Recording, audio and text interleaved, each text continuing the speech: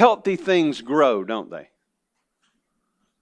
Healthy things grow. Babies conceived, grow, they're born, and they continue to grow through proper nutrition. Plants, when given light and water and in proper soil with proper nourishment, they grow. With nourishment and proper setting, they grow. But without it, they wither. I have a picture of a couple of plants to show you. On the left is a healthy plant. It's given sunshine. It's in healthy soil. It's being watered. It's being fed the proper nutrition. So it's able to turn, to use the sun to produce the glucose that it needs for energy and for energy of anything that maybe eats it. But that's a healthy plant on the left. It is being properly nourished. On the right, what happened? Either I planted it, or it's not being nourished. It's not being fed what it needs to be fed. Maybe the soil is depleted. It's not being watered. Maybe it's not in the sun. Maybe you accidentally sprayed Roundup on it. It's not completely dead. You can see in the stalk some green. So there's hope if Cindy takes over. There's hope, but it's withered. It's dry. It's parched. If you had this leaf in your hand, it would just crunch because it's malnourished. And it illustrates what can happen to us, doesn't it? Spiritually, we too wither. When our spirits are not fed, when we're not making use of what God has provided for our sustenance and growth. We want to be abiding in the vine, abiding in Christ, abiding in His Word. His Spirit taking it and feeding us and transforming us so that we look like, spiritually speaking, the plant on the left and not like the one on the right, which is withered and dry and feels dead. I've had, and listen, if you've spoken to me about this recently, I'm not speaking directly to you because I have had a lot of people come to me lately and say, I'm struggling. And I press into that and I say, how's your time in the Word? How's your time in fellowship with the Lord? Tell me about Word and prayer. I really haven't been doing that. Well, ding, ding, ding, ding. Not abiding in the Word, not abiding in Christ. Your spirit is not being fed, so you are withering. And you feel the crunchiness of your soul. And maybe you go, what's wrong? And I want to tell you today what's wrong. Many of us have a deficient view of salvation. When we talk about somebody being saved, we think about when they came to faith in Christ. I was saved, you might say, 10 years ago, or I was saved 5 years ago. I was saved yesterday. I was saved today. Praise God. May it be so. When we say things like that, we're only talking about one aspect of our salvation, our justification. We'll talk more about that in a minute. We're going to review that a little bit, but mainly we're going to talk about growth today. But salvation encapsulates everything that God is doing in our lives. He brings us to faith, yes. But He also nurtures us in faith and grows us in grace, and He finishes the work. So when you see the word salvation, you have to ask, how is it being used? Because it's true to say, you have been saved, you are being saved, and you will be saved. Justified, brought to faith, declared righteous, acceptable to God. We just stop there. I've been saved, check. But we don't have a theology of sanctification, of growth in grace. God, it's a work of grace to bring you to faith, but it's also His work of grace to grow you in grace. And guess what? Philippians 1:6, He finishes the work that He starts. So I want to emphasize for you today the place where we live after coming to faith, The life lived here for Christ, the life of, Lord willing, not withered, but growing in grace through the means that He's provided. See, we don't make ourselves acceptable, and these means we don't use them so that He'll accept us, right? They're not means of being accepted. They're means of growing because we are accepted. Christ is our acceptance. He's our righteousness. He's our forgiveness. And yet, God sustains and grows us flowing out of the truth that is Christ, flowing out of His grace. But we must, listen, I use these words all the time and I press you on them. You need to know what they mean. You need to know what justification is and what sanctification is, what glorification is, how they differ. Your spiritual health depends on it. Because if you're just focused on, I was saved, and you're just praying, God, I don't know what's going on, change me, help me, and He's not doing it, and you're like, I don't know how to do this Christian life. But you're not in the Word. And not just individually and corporately. And I'm preaching to the choir to some extent because you're here today. But we must have a full-orbed view of salvation. It's easy to lose sight of God's overarching purpose of our being transformed into the image of our Savior, of our being set free and delivered from sin, of our growing in grace. See, last week we said salvation requires and flows from the resurrection. And we talked about the resurrection last week and how salvation flows out of that. And today we're spending a little bit of time on what flows out of the resurrection. What has Christ purchased for us? What has He done for us? What does it look like in our lives? So that's what we're going to mine in. And really, the reason I stopped, we will go back to, I know I said this last week, but we will go back to Acts next week. But what grabbed my attention was verse 4 in Romans 6, where it says that He was raised from the dead that we might walk in newness of life. Newness of life has been purchased for us. And that's really what I want us to see. So the main point is, in Christ we are both reconciled to God, or accepted if you prefer that language, and transformed by God, or grown in grace. But the growth is not automatic. It comes through what He's provided. There are no shortcuts. But grace both reconciles us and transforms us. Or else it's not true grace. You can't have one without the other. You can't have a ticket to heaven and God just leave you alone for the rest of the time. That's false salvation, not true salvation. So look at with me. Main point, in Christ we are both reconciled to God and transformed by God. First point, this is really review on justification. Okay? God reconciles us. He reconciles us to Himself. He does it. He is active. And in this second, in justification, we are not. We just simply trust Christ and receive the salvation He's provided. Romans 3:23-24. For all have sinned and fall short of the glory of God. All have sinned and fall short of the glory of God and are justified. See, that's why I want you to know what that word means. It's a biblical word.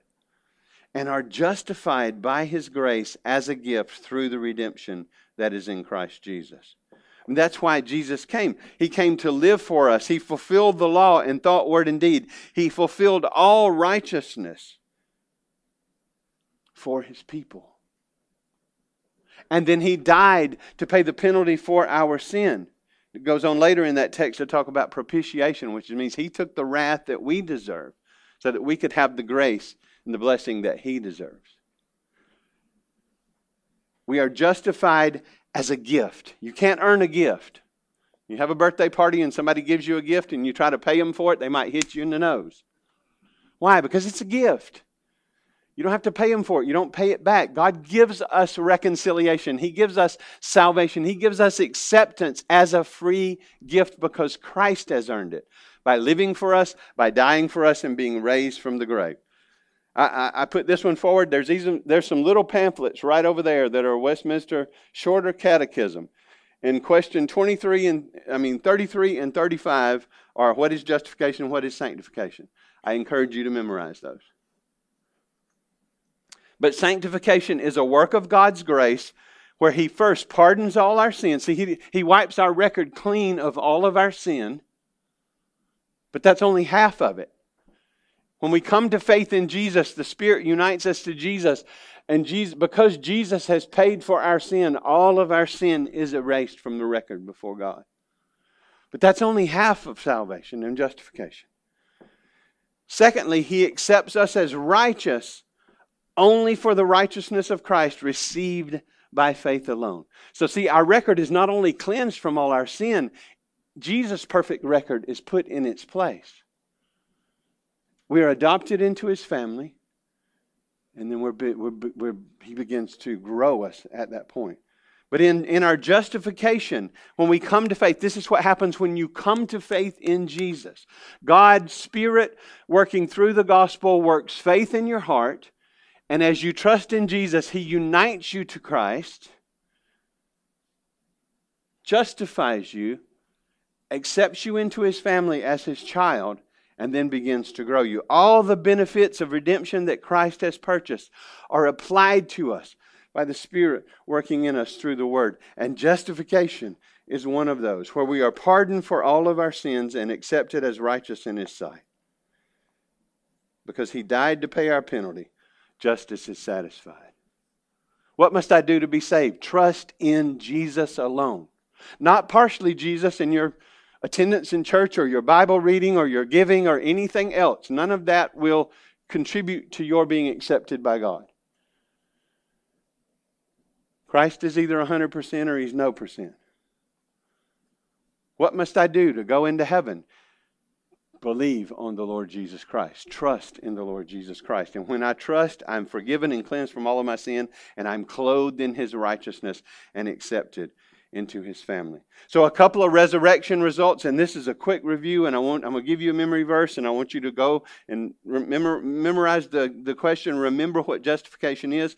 But the resurrection results of justification, a couple of them are: we're fully forgiven because the penalty has been paid, and we're counted righteous because Jesus' righteousness is given to us or credited to us. We're in the courtroom of God. We're being accused. Christ is our advocate, and we are, on the basis of His death, burial, and resurrection, we are cleansed from all of our sin, clothed in His righteousness, and the judge says, righteous, my child. Free gift. If you would be saved, you will trust in Jesus. And Jesus alone. Ephesians 2:8-9, for by grace you have been saved through faith. See, faith is just the instrument. It's just the hand that receives the gift. Nobody thinks they're earning a present when they reach out and take it. There's no merit in reaching out and receiving a present. There's no merit in faith. For by grace you have been saved through faith, and this is not your own doing. Look, it is the gift of God, not a result of works, your works, so that no one may boast. By grace, through faith, in Christ, gift of God, not a result of works. That's acceptance. We are accepted by God on the basis of His Son and no other basis. And that's just a quick review. We've talked a lot about that lately. But the second point is grace transforms us. Grace not only makes us acceptable, grace transforms us. It changes us. And if grace doesn't change you, you don't have it.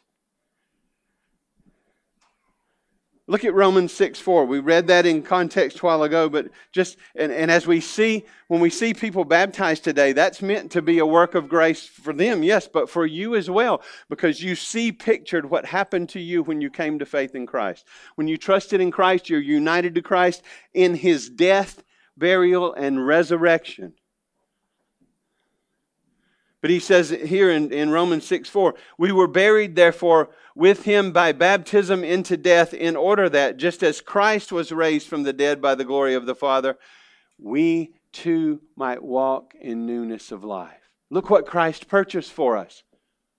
Not only forgiveness and cleansing and acceptance, which is glorious and true, and this flows out of that, but it says He was raised from the dead, in order that, just as He was raised from the dead by the glory of the Father, we too might walk in newness of life. Christ purchased for you forgiveness, yes. He purchased for you acceptance, yes. But He also purchased for you growth, transformation, newness of life. He was raised that we might walk in new life. He works by His grace in us so that we walk in new life. Grace changes us. Look at Titus 2:11-14. For the grace of God has appeared. Watch. The grace of God appeared how? In Jesus. In flesh. And He died for us. He was buried. He was raised from the grave. And He forgives us. The grace of God has appeared, bringing salvation for all people. Not just the Jews, but Jew and Gentile. Right? That's what that means there. Training us to... Now watch what grace trains us to do. Grace trains us to renounce ungodliness and worldly passions, and to live self-controlled, upright, and godly lives in this present age. Waiting for, notice where the focus is, waiting for the blessed hope, the appearing of the glory of our great God and Savior Jesus Christ. Now watch this. Who gave Himself, it's going to say two things He gave Himself for right here. Who gave Himself for us to, one, redeem us from all lawlessness. How? By paying the price. And two, notice there's a redemption and a purification. He gave Himself to redeem us from all lawlessness. Lawlessness is sin, breaking God's commandments, disregarding His law. And to purify for Himself a people for His own possession who are zealous for good works. So yes, He gave Himself to redeem us, and that is glorious, and that's where, we should love Him and be grateful to Him and want to live for Him because of the grace that's ours in Him. That's how the Spirit works. But He didn't just give Himself to redeem us, but also to purify for Himself a people for His own possession who were zealous for good works. So both redemption and purify, both acceptance and transformation. You see where I'm getting at, right? Because if you have the Holy Spirit within you, He will apply His Word to your heart and grow you to be more and more and more like Jesus. I can only confess my experience. I can't confess yours. But I remember coming to faith in Jesus and thinking, what's going on with me? I mean, the things I used to like to do, which should have landed me in prison, I didn't want to do those anymore. And I still hung out with my friends, but now I was no longer getting sloshed with them. And I wanted them to know about Jesus, and they just thought I'd gotten weird, and most of them drifted away. But He not only changed my status before Him, He changed my heart. I mean, I went from hanging out with coke dealers and stuff to couldn't get enough of this. I almost threw this on you, by the way. Suddenly, Cindy and I have our books in the Bible. Because God, our faces in the Bible. Trying to see what this was all about. And He drew us into His Word. He converted us through drawing us into His Word. And then that thirst was there. Because He had changed my heart. Now I wanted to know about Christ. I wanted to be with weird people who go to church for some reason. The people that used to just be all over me about my language and everything else. Now I wanted to hang out with them, and the language bothered me. It was like, what is going on? Because He not only redeems us, He works to purify us. Let me give you some more resurrection results. And listen, you have to fight to believe these are true. Because the world, the flesh, and the devil want to convince you otherwise. But if you are trusting in Jesus, these things are true of you no matter how you feel. It's not based on how you feel. Some days I feel saved and some days I feel not. And everything in between. If you are trusting in Jesus, you are a new creation.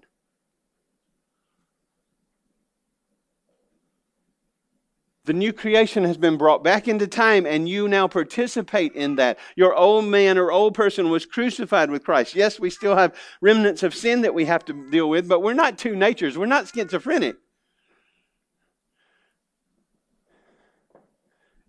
Therefore, if anyone, it doesn't say if most people that are in Christ are new creations.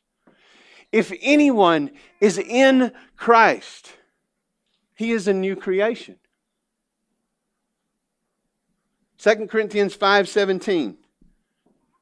If anyone is in Christ, he or she is a new creation. The old has passed away, the new has come. Why? Because you've been united to Christ. You're in union with Christ in His death, burial, and resurrection. Because of your union with Christ, you've been birthed into new life. Because you're a new creation with a new heart. If anyone is in Christ, he's a new creation. The old has passed away, the new has come.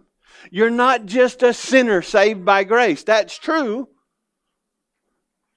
But there's way more to the story. And who you are in your essence, if you're trusting in Jesus, is a new creature. And you better own that fact.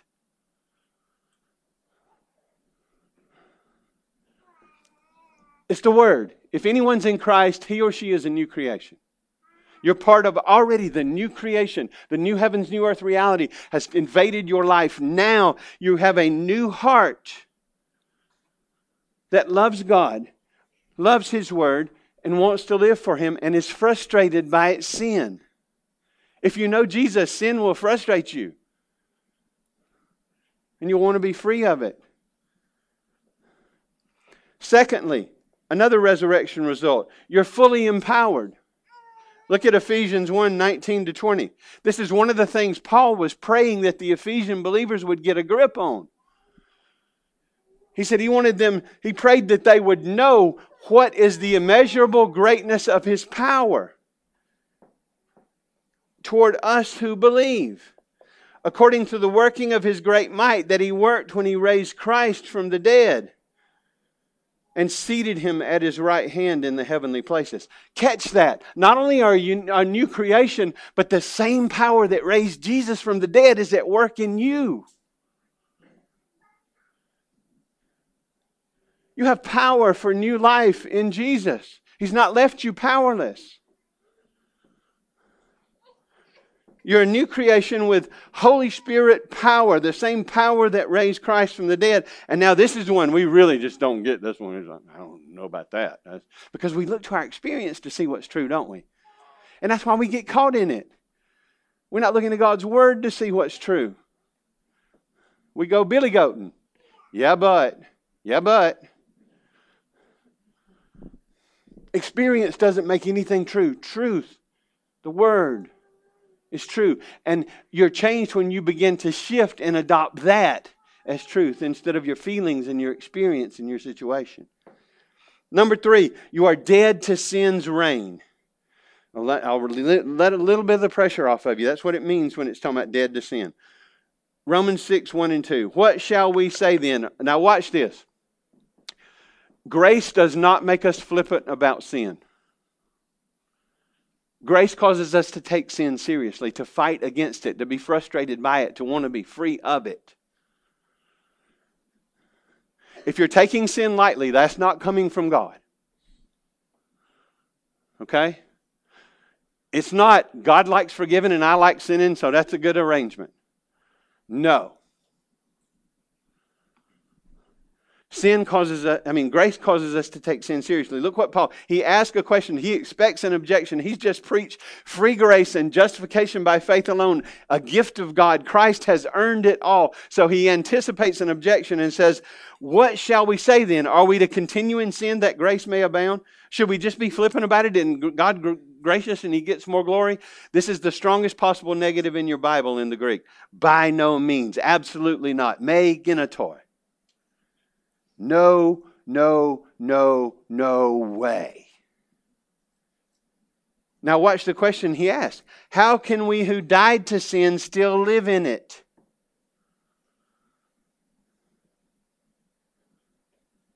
And then in verse 3, do you not know that all of us who've been baptized into Christ were baptized into His death? In baptism there, sometimes Scripture speaks of the sign as though it were the thing signified. But this water has nothing in it that will cleanse you from sin. If y'all are expecting that before you get in this water, let me tell you, it won't do that. The water is a sign of what cleanses you from sin, which is the blood of Christ. It's the washing of renewal, right?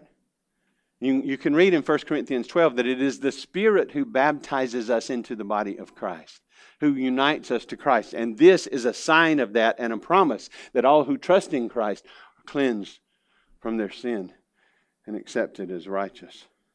But notice what this text is saying, that how can we who died to sin, when did we die? We died in Christ. See, this is the beauty of union. We water it down till it's not even recognizable when we talk about it's just Jesus in my heart. Well, it's true that by the Spirit living in your heart, Jesus is intimately involved and dwelling within you. But union with Christ is so much richer. When you are united to Christ by faith, you are united to His death, burial, and resurrection. And in Christ then, you have died to sin's reign. Part of sanctification is that power, that reign being broken over you. Definitive sanctification, if you want me to use the term. The reign of sin is broken so that you can grow in grace. Progressive sanctification. But most of the time when we're talking about sanctification, we're talking about the growth element. But you are dead to sin's reign. Sin no longer reigns over you if you're trusting in Christ. Your old person was crucified. You're alive to God in Christ Jesus. So what is the new life that Christ has been raised that we might have? Very simply, it's growing in righteousness. It's a life of growing, joyful obedience to Jesus. That's what this life is about. You being transformed into the image of Christ, and in that process being light and salt for Him and giving hope to others. I'm not talking about sinless perfection. I've hinted at that already. Sanctification is growth in grace. We'll be perfect when we're glorified, when Jesus returns or we die. But it's a life of growing, joyful obedience to Jesus. Jesus died to provide both acceptance and transformation. And listen to me, you might be withered right now, but the first step in you being unwithered, being refreshed, is adopting and owning this truth. Without it, you have no shot. The things I've said above are true of you. If you're trusting in Jesus, you're born again, and you have to adopt that reality to be able to walk in it. Look at verse 11 in chapter 6. He concludes that not concludes, but the end of that section on Christ's death and our union with Him. He says in verse 11, now watch the language. So you must. What's that mean? You have to. This is essential. This is an essential element of your growth. You must believe the Word and not your experience. You must believe the Word and not your feelings. You must believe the Word above all else. Look at verse 11. This is the Word of God. So you must also consider yourselves two things. Watch it. Look at it. Don't be so discouraged you won't look at it. You must consider yourselves dead to sin and alive to God in Christ Jesus. If you've been united to Christ, those both are true of you. Sin's reign over you has been broken. You can never say, the devil made me do it. As Flip Wilson used to say. Right? You can never, with every temptation, there's a way of escape. God provides, the Word says. But see, we get flippant about sin and we don't really take it seriously, and it's really just no big deal because we don't own this fact. This is the Word, y'all. This is not Jeff. It'd be no different if Jesus was standing here Himself talking to you. This is the Word of God. You must consider yourselves dead to sin, one, and alive to God in Christ Jesus if you're going to walk in the new life that is yours. The power of sin over you has been broken if you are a disciple of Jesus. I didn't say you'd be sinlessly perfect.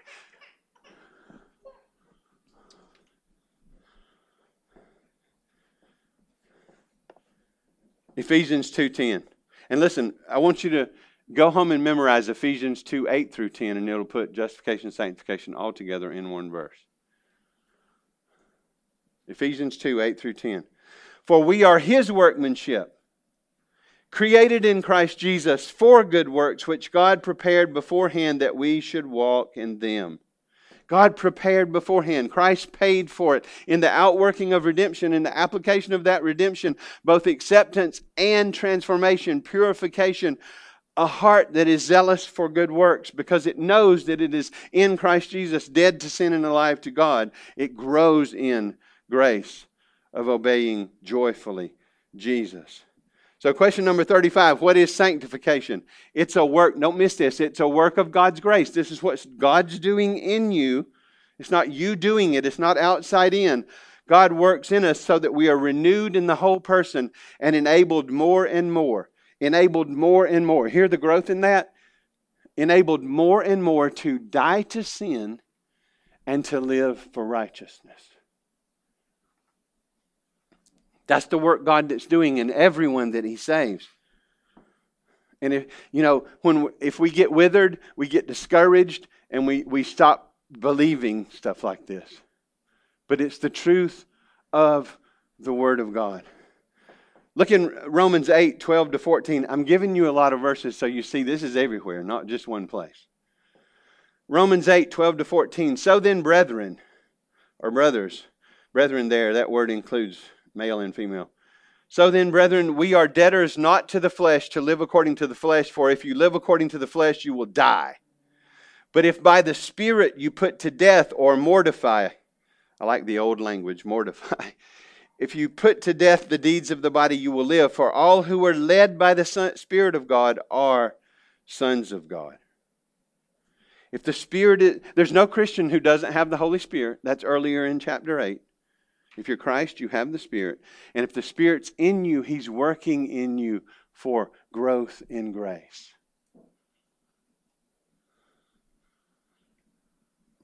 When there's absolutely no growth in a plant, what does it mean? It's dead. Now, the one we saw had a little bit of green left in it, so there's hope. And there are people who fit all those categories. There are people who think they're Christians, but they're not. They're dead. And there's no fruit of the Spirit. There's no growth of grace in their lives. They are real Christians who really get discouraged and down in the dumps and get, we can fall as a Christian. I mean, David's an example. We can fall deeply into sin. And we get discouraged and we kind of get to the place where we almost do this. Don't we? We get ready to give up sometimes. But see, what renews us is the same thing that saved us. It's the gospel. And then understanding who we are in Jesus. Without you knowing your identity in Christ, you have no shot. And you won't know your identity in Christ if you're not in this book. John Owen said this, and remember I said mortify means put to death. I encourage you, it's been updated into modern English. I encourage you to read John Owen's book, The Mortification of Sin in the Life of the Believer. You'll be shocked how gospel-centered it is and how rich and good it is. John Owen says this, do you mortify? It means, are you putting sin, are you working, are you striving, are you mining in God's grace, not in legalism? Are you seeking to have sin put to death in your life? Do you mortify? Do you make it your daily work? Be always at it while you live. Cease not a day from this work. Now here we go, and you've heard this probably before. Be killing sin, or it will be killing you. Be killing sin, or it will be killing you. It will kill your relationships. It will kill your testimony. It will kill your peace. It will kill... So in our justification or being made acceptable to God, we have no work to do. Christ has done it all. We receive it as a free gift. But in our growth in grace, we have work to do, but it's grace work. It's flowing out of the gospel. We believe Jesus paid for all of our sins, that He's our righteousness, that He sacrificed Himself for us, that He took the wrath we deserve. Now listen, if that doesn't produce love for Christ and gratitude to Christ and a desire and a passion for Christ, you're not hearing it. So He purchased acceptance to God, but He also purchased growth in grace. Now, I want to point you to something, and I want you to go back and read 2 Peter 1. But look at verse 5. You'll see that it's not me making that up. You have work to do. In 2 Peter 1:5, 2 Peter, last letter he wrote, it's amazing how Paul in his last letter and Peter in their last letter are pointing us to the Word, right? To Christ and His Word. But he says, For this very reason, since everything he said up to this is true, and talking about we have everything necessary for life and godliness in a knowledge of God through his promises, through his word, he says, for this very reason, watch this, make every effort. You, Christian, make every effort to add to your faith virtue, and virtue knowledge. Knowledge of what?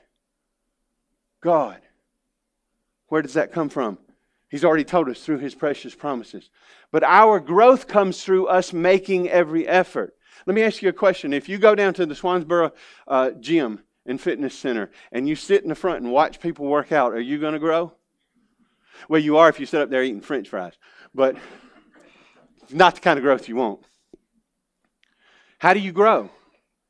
You get out there and you start using the equipment, making every effort. Join Bobby and I and some others. JC, a few others. Growth is not automatic. See, acceptance is automatic because Christ has achieved it, but that's not all he earned for you. He purchased for you growth, and growth comes through effort. And Peter says, because the gospel is true, now you make every effort to grow. And my question for you is, are you making every effort to grow? Listen, look at me. I won't keep you here too much longer, but this is important. We live in a therapeutic culture, don't we? We want somebody to lay us down, speak magic words over us, and fix us. That's not how God works. Sanctification does not happen that way. We want to pray a special prayer. God, I'm struggling. I'm not in prayer. I'm not being kind to my wife or my husband. I'm not. Fix me. And he says, I have. Are you feeding on the food I've given you? Well, no, just fix me. Sunday's enough. I go hear that nut preach and that ought to be enough. Are you making every effort to grow? Now listen, this is not legalism. It's life. It's new life. Because Christ has paid for our sins and been raised. And I know it's convicting and I know it's frustrating. But I want you to not be withered anymore if you're withered or if you're semi-withered or...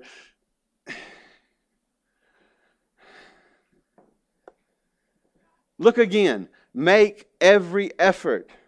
Don't look for somebody to fix you. They just mess you up. Worse. I'm not saying counselors can't help you with everyday life stuff and things like that. But even a biblical counselor can't fix you. He can lead. You ever heard the old saying, you lead a horse to water, but you can't make him drink? And if the horse won't drink, there's either something wrong with the water or with the horse. And since the water is the word, there's nothing wrong with the water. There's something wrong with the horse if it's not drinking the water. And it may have forgotten the gospel. Peter says that. If these qualities are not yours, then you may have forgotten the gospel. See, transformation is not automatic. And listen, now hear this too. Maybe you think you're unique. You need something else to grow more than the word.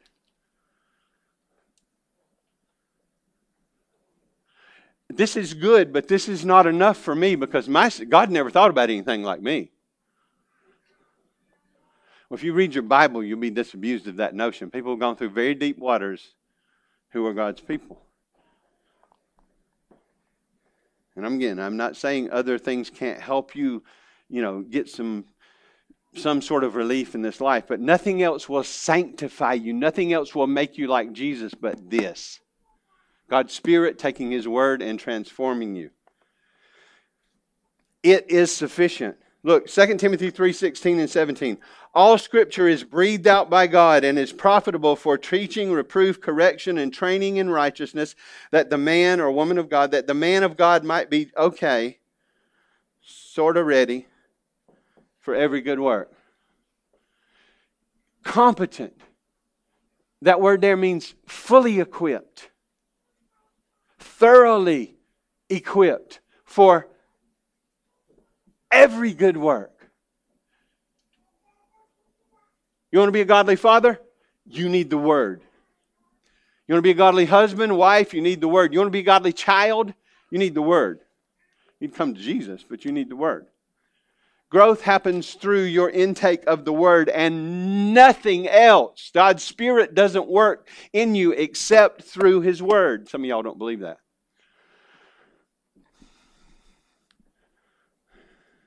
Listen what Jesus said. Please believe Jesus. John 17:17. Well, you might be saying, why are you so passionate? You look mad. I'm not mad at you. But some of y'all are struggling and you need not be. Some of you are suffering because you're not hiding His Word in your heart. Some of you are struggling and about to not make it because the message of Christ is not dwelling in you richly. And you're wondering what's going on. And I'm telling you, if you are a child of God and you're starving yourself of the Word, you will struggle. Period. If you're tired of being withered, you want to be refreshed, it's found through knowing God through His Word. We don't worship, we worship Him. But it's His Word, it's sufficient, it's inspired, it's complete. Nothing wrong with it. The water's good. Sometimes we're just, I don't know, maybe a horse is not a good example. We're stubborn as a mule. The reason we won't drink.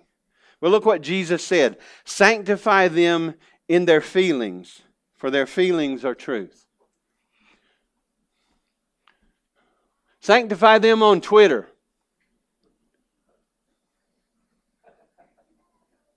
Sanctify them in Facebook. Snapchat, Rapchat, whatever other chats are out there. Because we lie to ourselves about the Word. We say, I don't have time. Well, you have time for the things you care about. And if you're a parent, I know that's hard.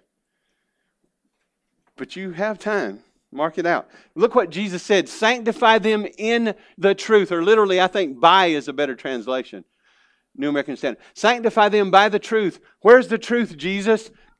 Your Word is truth. He was the incarnate Word. But Jesus had a jot and tittle view of inspiration. Read Matthew chapter 5. He says, sanctify them. Grow them in grace by the Word. You will not grow in grace without the Word. You are not unique and don't need the Word. You've not grown past the Word. You need every day of your life to be hiding His Word in your heart, that you might know Him and love Him because of His grace. You'll be learning of His grace and His kindness to you in Christ, His steadfast love. And His commandments then become your joy. I mean, read a book like Ephesians. First 3 chapters, what God has done for you in Christ. Second 3, what He calls you to do based on what He's done for you in Christ. Sanctify them in the truth. Your Word is truth. Some of you are medical people, so I'm going to give you a checkup this morning. How is your spiritual blood pressure? What are the vital signs of spiritual life? Well, we better mention faith as the first one. We trust in Jesus. We're resting in Him for our salvation, right? Do you believe Jesus died for you? Do you believe Jesus was raised from the grave? Are you trusting in Him and Him alone? Not just for acceptance, but for daily life. How's your faith? You believe the Word. Now here's the second one. When people get sick, what happens to their appetite? A lot of times they lose it, right? When people are dead, what happens to their appetite? It's gone. They don't have one, do they? Now listen, don't run off on me. How is your appetite for God's Word?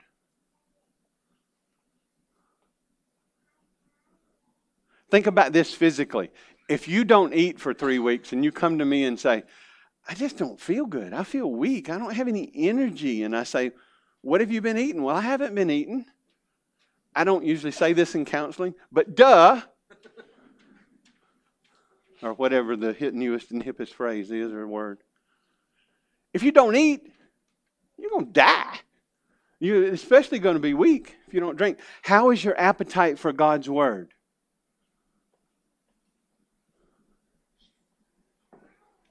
Sometimes with a baby, you have to whet their appetite, right? On something. How's the Spirit working in you to draw you into the Word? Do you enjoy time with God in the Word? Are you reading the Word? Even if you feel dead inside, which real Christians who've done nothing wrong do sometimes, are you in the Word, trusting that God's at work? Don't first ask, how does this apply to my day? But say, what does it say? What's it teaching me? What's this teaching me about God? What's it teaching me about myself? What commands are here? What theology is here? What do I need to know from this passage? I promise you it'll apply to your day, but this is not just magic daily bullets for you. How is your appetite for the Word? If your appetite for the Word is not there, you're either withered or dead. You're not spiritually healthy. See, the Word is not just for some people. It's not just for preachers and theologians. Paul and, the Word commands you to let the Word of Christ dwell in you richly, to hide the Word in your heart. It's your health and life. If you have no appetite, listen to me, this is what I want. If you have no appetite for the Word, something is wrong. Listen to it.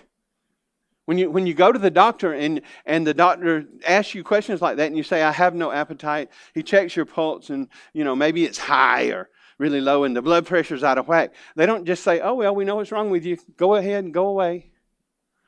They try to give you medicine and do something about it, give you things to do. Re-whet that appetite in God's Word. He may bring you to faith through it if you don't know Him, or He will definitely grow you in grace if you do. But if you don't have an appetite for the Word, there's a problem. How about prayer? How's your time with the Lord? Is grace drawing you into fellowship with your Father who sacrificed His Son for you? See, legalism will kill Bible reading. It'll kill prayer. It'll kill evangelism. It'll kill life. But if the gospel is in the forefront of my mind, and if I see who Jesus is, what He's done for me, and it produces love in my heart, I want to be intimately in a relationship with Him. I want to know Him. I want to glorify Him because He took hell for me. Now, I don't do that perfectly, but how's your appetite for the Word? How's your appetite for prayer? How are you doing, watered or withered? Psalm 1, remember Psalm 1? Go back and read that again. Look at the blessed life. Be like that. Read it. Memorize it. Meditate on it. Talk about it. Share it. But it's just that constant meditation on God's Word that waters the soul, that blesses the life. If you're withered, start over. Don't make a legalistic, I got to read so many minutes a day. I got to pray so many minutes a day. Go back to the gospel. Look at Jesus. Read the gospels. Read John. Look at who He is. Look at what He's done for you. Pray to Him and ask Him to revive and renew you. And get into, just stay in the Word. And He will feed your soul. But you have to start with the gospel and drink deeply of His grace and His free salvation. Listen, if you're trusting in Jesus, look at me. Jesus took hell for you. If that doesn't produce love in your heart for Jesus, something's wrong. Cry out for refreshing and renewal. Listen, here's where we struggle as Americans. We're sort of pull ourselves up by our own bootstraps. By the way, try to pick yourself up by your bootstraps. I always thought that was a very weird visual. It really won't work. We want to do this alone. We don't want to tell anybody we're struggling. We don't help for anybody. I'll just figure it out myself. You will wither if that's because we're designed to do life in community. Tell somebody else you're struggling. Maybe they can have some good suggestions for you. We're designed to do life in community. Prioritize community. Get in the Word. Well, I don't feel like it. I don't care. God doesn't say, wait till you feel like it and then read the Word. Your train's turned around. The engine's in the back and feelings are pulling it and pushing it and throwing it.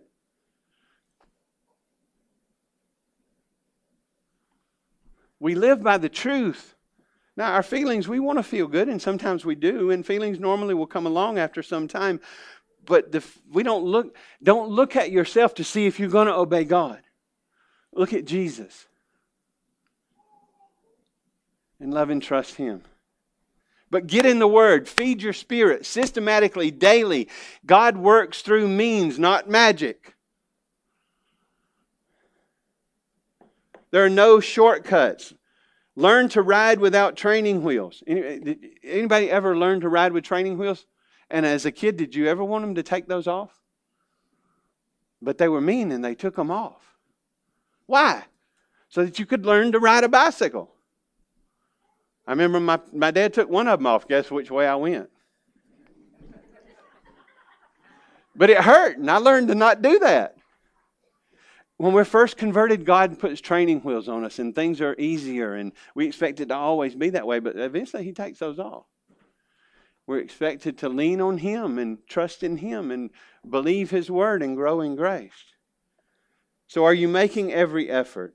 How about your personal reading, studying, memorizing God's Word? Listen to me, if you go away from this sermon and you don't do this, you are going to stay withered. You can send, well, I won't say that. I don't want you to send your money to bad people, but personal reading, study, and memorization, there's no substitute. Group study. Men need to study with men sometimes, and women with women, and children with children. We don't put classes on just because we think we ought to. Now, I know you can't come to every class either, and really worship is, the Lord's Day, and that's when He expects us to be here. But we're trying to provide all the opportunities we can for you and your children to grow in grace. Take them seriously. Sacrifice for them. We're going to be refreshing that in the fall. Worship. Take the Word seriously. Take notes. Discuss it. Ask. This is self-serving. Could be, but I hope just Word. How seriously do you take the Word preached?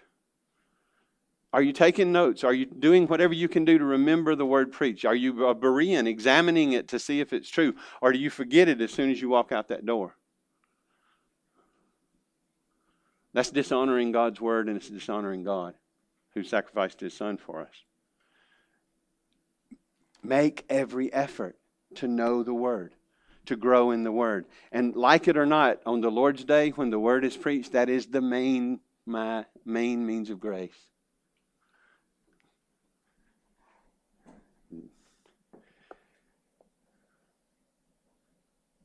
So we have a few options. I'm really done, so you can relax. If you're not growing, the first option is you're not truly saved. You have no spiritual appetite because you're not saved. I walked the aisle. I shook the preacher's hand. He assured me I was a Christian. If you have no desire for the Word, if God's Spirit is not bearing the fruit of the Spirit in your life, I don't know what that was, but it wasn't salvation. But the door is open. It's a day of grace. You can trust in Jesus today if you're convicted of your sin and need a Savior. But listen, if you're withered, you might have just forgotten the gospel and you're trying to do it in your own strength. You might have come out of a legalistic environment where do more, try harder, and God will love you. No. You may just need to refresh in the basics of God's grace, and out of that pour into restarting in the Word. You may be anchored in His grace, but your concept of salvation is just the acceptance part. You haven't really thought about growth in grace. And I'm encouraging you to think about growth in grace. Life is hard. I get it. Listen, reading the Bible won't make your troubles go away. That's what we hope. We pray in the morning, we read the Bible so God will make the day go good and the car breaks. See, it didn't work. Wasn't meant to do that. Jesus said, in this world you will have trouble, but be of good cheer. I've overcome it for you. You will have to endure many trials, and some of those are long sermons. But I promise I'm about done. Grace will not make your trials go away, but it'll enable you to walk through them in faith. Instead of making you bitter, they'll make you better, more like Jesus. But if you're not reading, if you're not seeking God, and if this is a coffee table decoration until the crisis hits, oh God! It's not let go and let God. If it's let go, it's oh God. Okay? But He'll meet you there. And He'll draw you back into His Word. And He'll fuel your faith so that next time the trial hits, you can go through it with less panic, with more faith, seeing Him cash it in for your growth in grace. I'll end where I started. Healthy things grow. If you're not growing, you're not healthy, spiritually speaking. Are you growing? Yes. Keep feeding. You never graduate. Keep feeding on Christ and His Word. No, I'm not growing. Well, get like the plant. Get back in the pot. Get in good soil. Be watered. Don't be the donkey. Be a submissive horse and drink the water.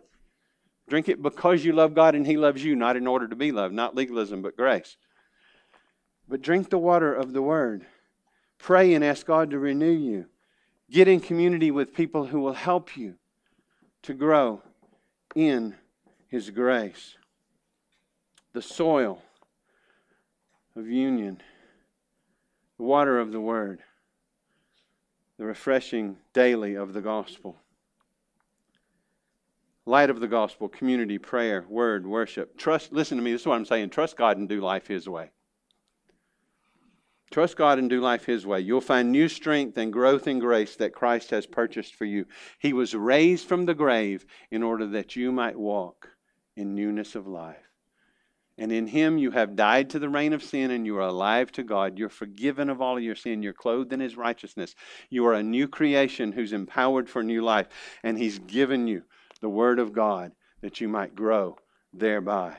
So go and make every effort to be a fruitful, flourishing vine in His kingdom. Branch that is in union with the vine, Christ. I'll end with 2 Peter 3:17 and 18. Some of the last things he said. You therefore, beloved, knowing this beforehand, take care that you are not carried away with the error of lawless people and lose your stability, but grow in the grace and knowledge of our Lord Jesus and of our Lord and Savior Jesus Christ.